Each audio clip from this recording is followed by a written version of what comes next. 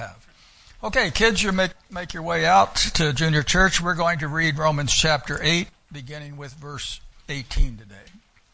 Romans 8:18.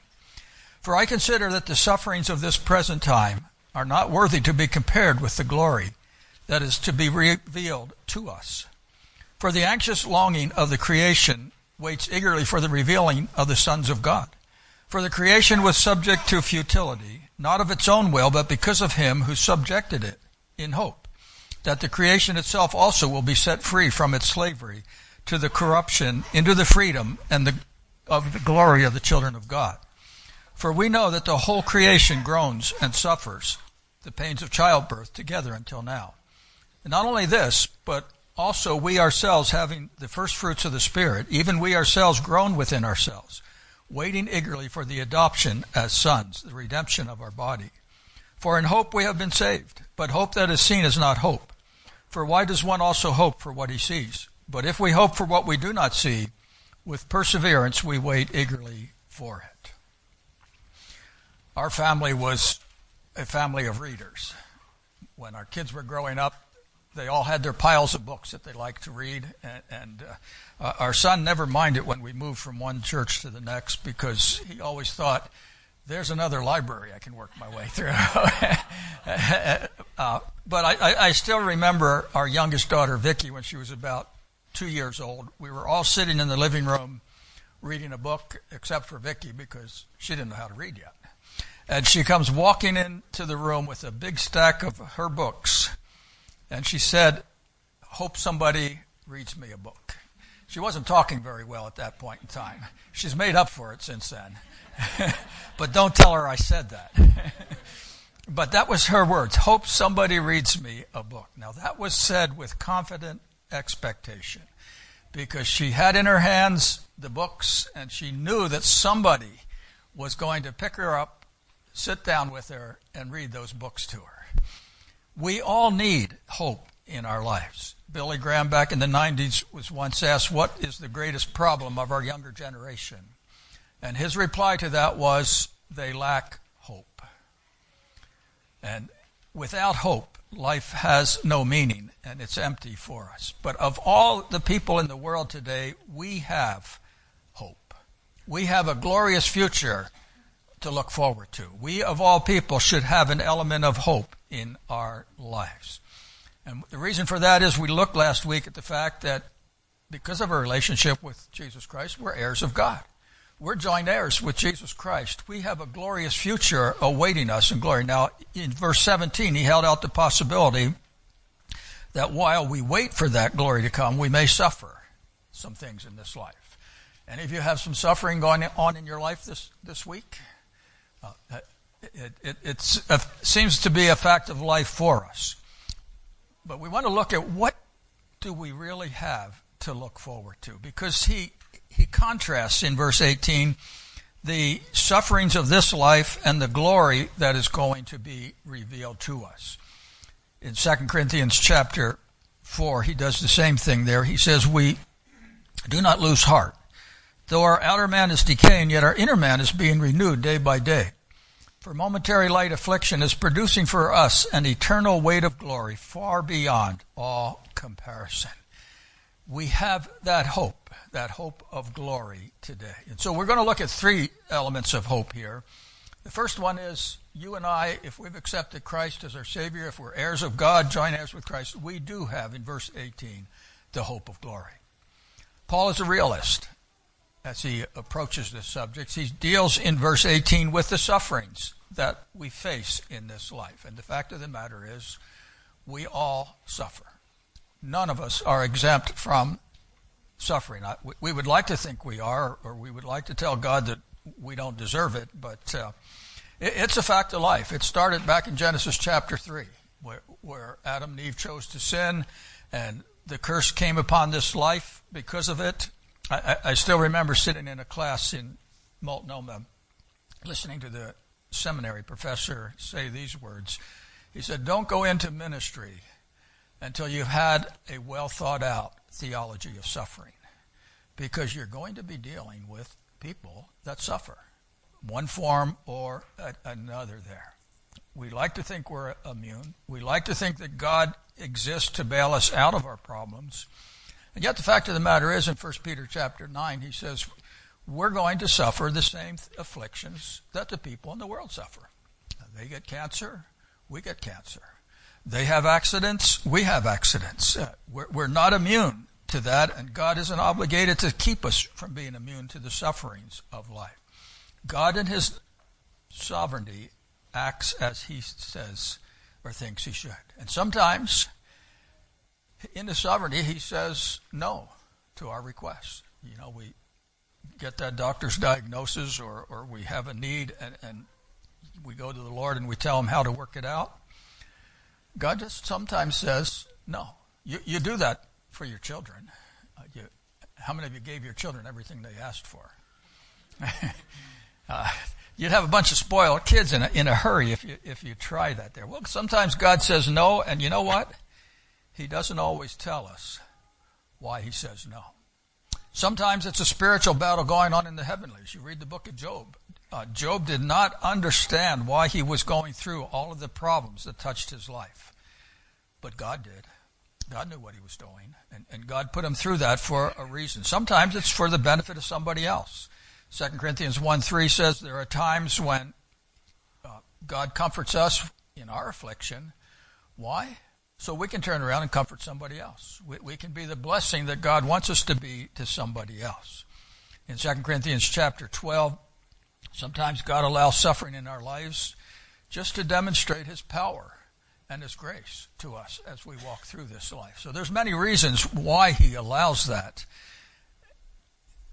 The pain, the loss, the heartache. But notice what Paul says about all of that. He said, all of the pain, the heartache of today, it's not worthy, he said, to be compared to the glory that God has prepared for us. He has something far better for us down the road. What we suffer today is merely temporary.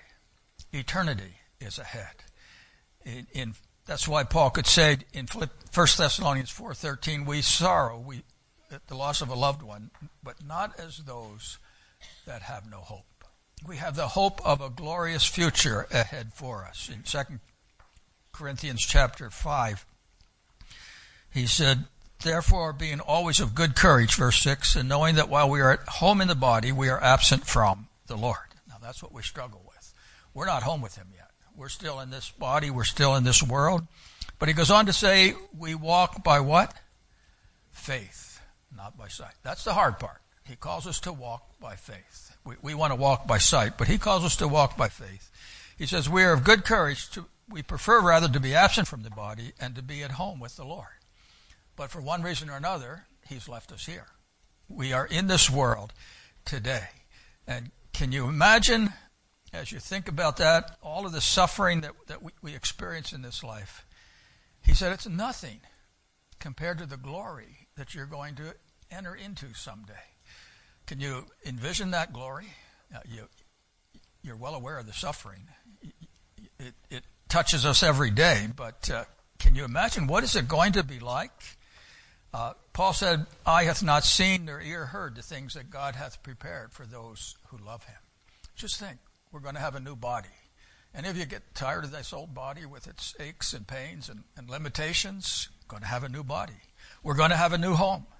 We're going to have freedom from sin and tears and so forth. Johnny Erickson Tada once wrote these words. She said, there is not a doubt in my mind that I'll be fantastically more excited and ready for heaven than if I were on my feet. You see, suffering gets us ready for heaven. Heaven becomes our passion. Years ago, back in the 1950s, there was a Bible teacher. Any of you remember Dr. Harry Reimer? Or does that go back too far for us? Dr. Reimer was he was known through the Christian world for his books on both Bible and science. A week or two before he died in 1953, he was listening to Dr. Charles Fuller. Now, maybe some of you remember the old-fashioned revival hour. I'm not the only old one here. Some of you remember some of these things. On his radio program, Dr. Fuller announced that next week he was scheduled to speak about heaven. During the week, he received a letter from Dr. Reimer which said these words: "Next Sunday, you're going to talk about heaven. I'm interested in that land because I have held a clear title to a bit of property there for more than 55 years. I did not buy it. It was given to me without money, without price. But the donor purchased it for me at a tremendous sacrifice. I'm not holding it for speculation, since that title is not transferable. It's not a vacant lot. For more than half a century, I've been sending materials out of which the great architect and builder of the universe has been building a home for me. A home which will never be remodeled nor repaired because it will suit me perfectly individually and will never grow old. Termites can never undermine its foundations, for they rest upon the rock of ages. Fire cannot destroy it. Floods cannot wash it away. No locks or bolts will ever be placed on its doors, for no vicious person can ever enter the land where my dwelling stands. Now almost completed and almost ready for me to enter into. There's a deep valley of shadows between the place where I live in California and that to which I shall journey in a very short time. I cannot reach my heaven or my home in the city of gold without passing through this dark valley of shadows. But I am not afraid, because the best friend I ever had went through the same valley long ago and drove away all its gloom. He has stuck by me through thick and thin since we became acquainted 55 years ago, and I hold his promise in printed form that he will never forsake me nor leave me alone. He will be with me as I walk through the valley of the shadows." I hope to hear your sermon on heaven next Sunday from my home in Los Angeles, but I have no assurance that I shall be able to do so. My ticket to heaven has no date marked for the journey, no return coupon, and no permit for baggage. Yet I am ready to go. I may not be here while you're talking next Sunday, but I shall meet you one day over there. What a tremendous view he had of the glories of the future. We get a glimpse of that glory in the Scriptures. The Apostle Paul had a glimpse of heaven. Taken up into the third heavens, he said the Spirit of God told him, "You can't reveal what you saw." Paul wrestled with that. In Philippians chapter 1, he said, "If I had my choice, I'd go home. I'd be with Christ in glory." What he saw was so much better than what the suffering of this world held. But God didn't give him that choice at that point in time. John tries to paint a picture of heaven for us, does a good job, but again, as you think of what John writes there, no more tears, no more sorrow, no more trials that we experience in this life. I think we can let our imagination run wild. And I say that carefully because I know some of you have some wild imaginations. But you're never going to come close to what the glories of heaven hold for us. God has so much more prepared for us than what we can begin to think or imagine today. That leads to the hope of creation, verses 19 through 22 here.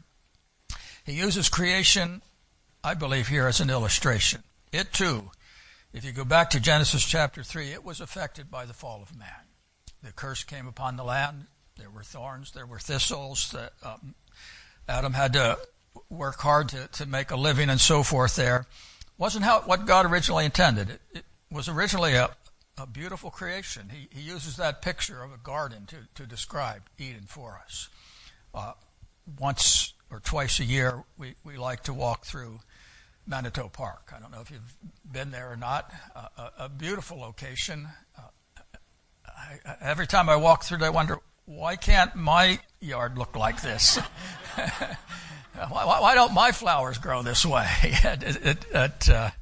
I just probably don't put the time and work into it that they do there. But it reminds us God has a beautiful creation out there for us to enjoy today. But that's just the start. He has so much more for us. Into that garden came sin and destruction. John chapter 10 said the thief comes to kill, to destroy, to ruin everything that God has. And he has a way of destroying everything he touches.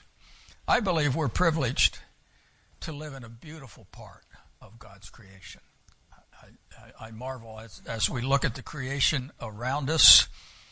And yet, he says here, even that beautiful creation that we enjoy here groans at times. There's the pestilence that are out there, there's the pests, there's the weeds, there's the storms, the earthquakes, and so forth. Praise the Lord, the day is coming when that curse will be lifted. This world will become what God fully intended it to be. Why does he give us that illustration here?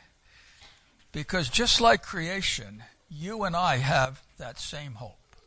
We're not all that we should be yet. God is at work in our lives. He's changing and transforming us. The day is coming when we're going to be like Jesus Christ. We're going to see him face to face and be like him. Just as we look at that hope in creation, we have that hope in our life. So that leads to the third hope here, the hope of adoption in verses 23 and 24. Now you say, wait a minute, we covered that last week. We looked at the fact that we're adopted sons of God, and we did look at that. But the fact of the matter is, even though we are adopted sons of God, we haven't fully appropriated all the blessings of what that means. We have a portion of them today, but there's so much more coming down the road for us. In 2 Corinthians 5, now that I got your attention, 2 Corinthians 5:17, he says, if any man be in Christ, he is what? A new creation. Old things have passed away, behold, all things have become new. The problem with that verse is we haven't fully realized that yet. We had a group that taught that Christians can't sin because they're a new creation and so forth, and old things have passed away. And I'd like to ask them, what about your body? You're still in the old body. You're still struggling with those issues there. We're in a process. We're being transformed into his image. I didn't think of this in time, or else I would have asked Lois to have us sing it this morning, but I'll sing it for you. No, I won't. Don't want you to leave there. It's a song that we're very well familiar with. It is well with my soul. I want to just read a part of the second verse. He said, my sin, oh, the joy of this glorious thought, my sin, not in part but the whole, is nailed to the cross. He's taken it away for us. And then in verse 3 he says, Lord, haste the day when faith shall be sight. The clouds will be rolled back as a scroll. The trump shall resound. The Lord shall descend. Even so, as we wait for that to happen, he says, it is well with my soul. How can he say that when you consider all that the writer lost in that before he wrote those words? Lost his daughters at sea and so forth. You could say it's well with my soul. Why? Because he was looking to glory. This world is temporary. He's looking for the eternal in his life. And so as we await that day, he says, we groan. There is that sense of groaning today. Any of you do some groaning this week? Not complaining, I mean groaning. We're not supposed to murmur and complain, but we do groan at times. That's just a fact of life. Praise the Lord, even in the midst of our suffering, we have God's Spirit to walk through that suffering with us. We're not alone in the struggle there. He speaks here of the first fruits. The first fruits was those first crops, first part of the crop that came ripe. I remember years ago when we had our first really good garden up in Lillooet, had a beautiful large garden area. We were just waiting for that first ripe tomato. Now, I know by this time of year we're getting tired of ripe tomatoes.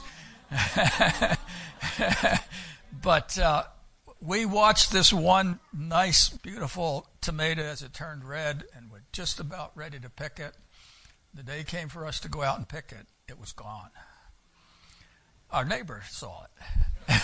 He had been watching it, and he told us later he picked it, and he enjoyed it. But that was the first fruits. We didn't get the first fruits that year. Our neighbor got it for us.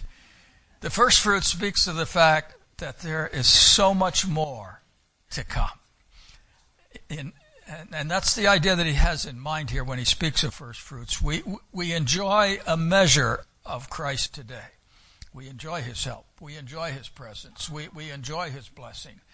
But we're just beginning to touch the blessings there. We haven't begun to scratch the surface of all that he has for us. As a matter of fact, he says in Ephesians chapter 2, I believe it's verse 7. I didn't write it down because it didn't come to my mind until just now.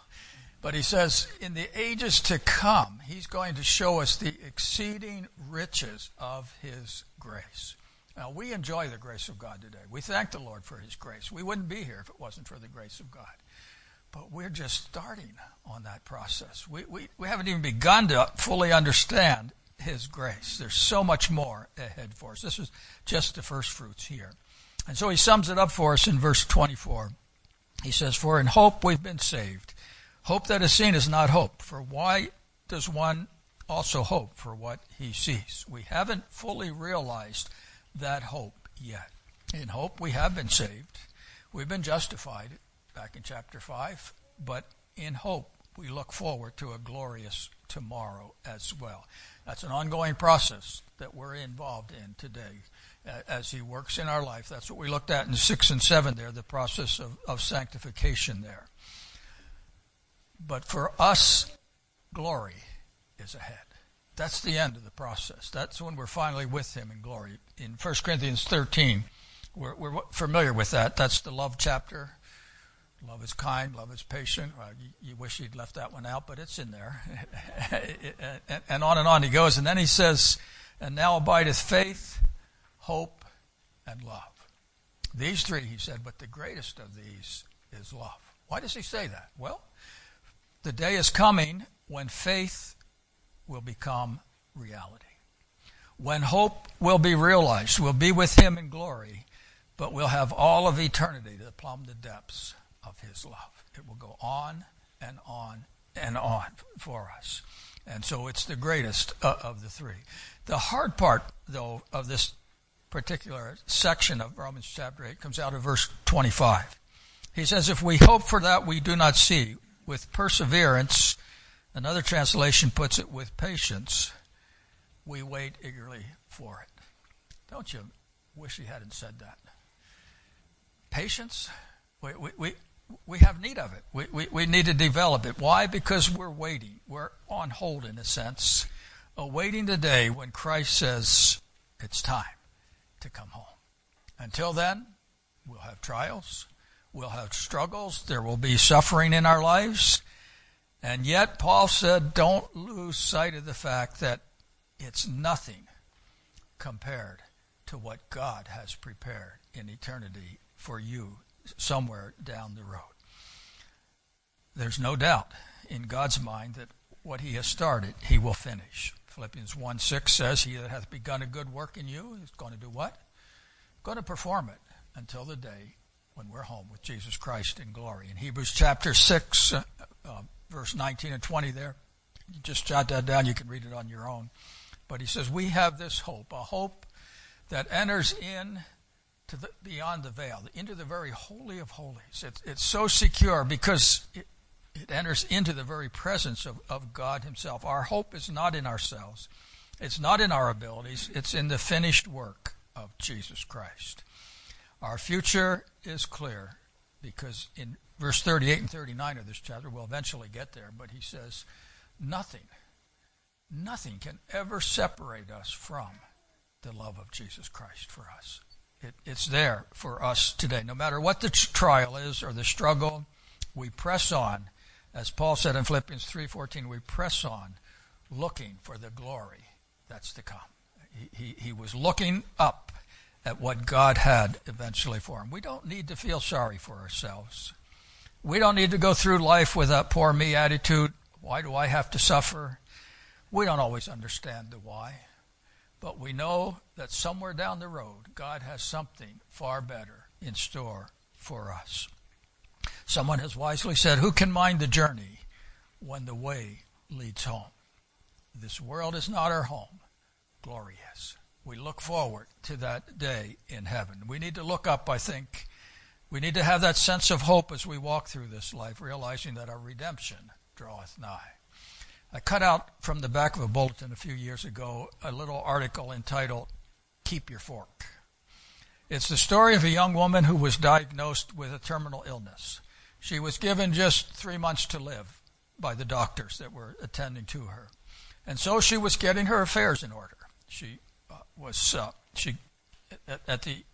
As that 3 months draw came to a close, she asked her pastor to come, and she sat down with him and discussed what she wanted in her funeral service, the song she wanted, the scripture she wanted, I really like somebody that does that.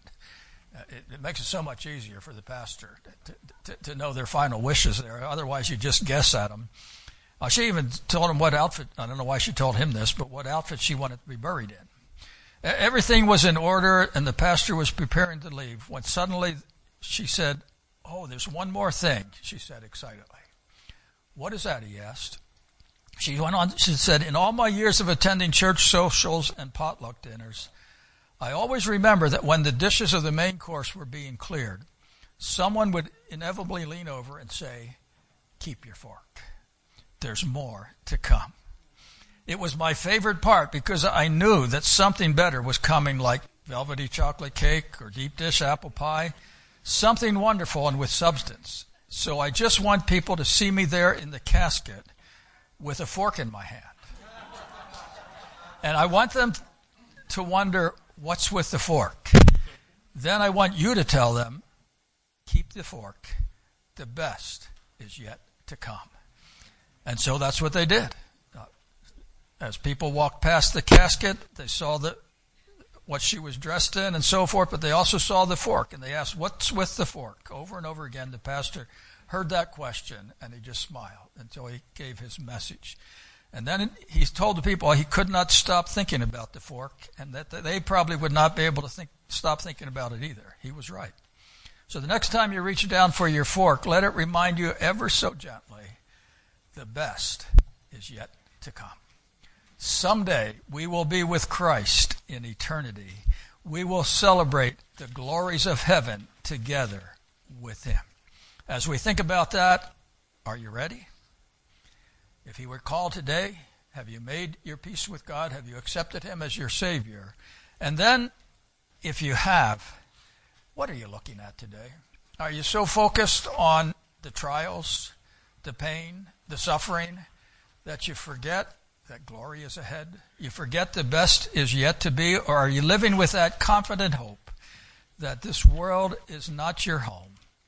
You're just headed through it, looking to be with Christ someday in glory.